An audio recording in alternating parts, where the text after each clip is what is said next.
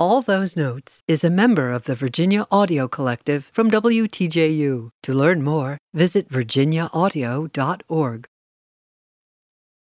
I'm Shari Barbour, and this is All Those Notes.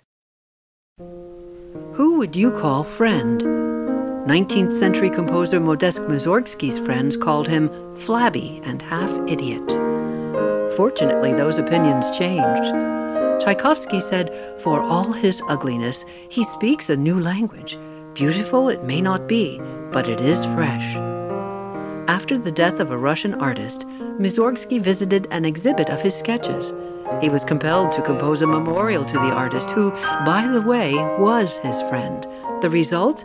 A suite for piano, with connecting movements that depict walking through an exhibition.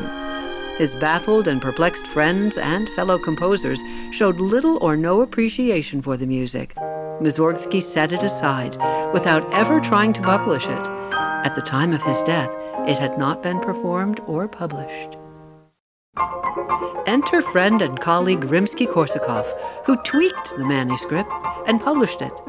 Maurice Ravel relied on that edited piano score to create the most popular orchestral version of this well-known work. The list of orchestrations and arrangements by other composers, conductors, and musicians is long. There are more versions for orchestra, ensembles, band, even accordion and glass harp, and an art rock adaptation the length of an entire album.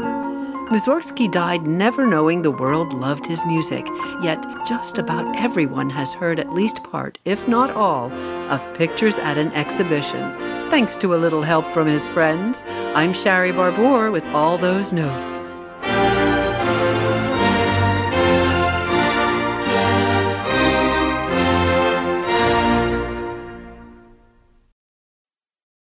For more of All Those Notes, visit virginiaaudio.org.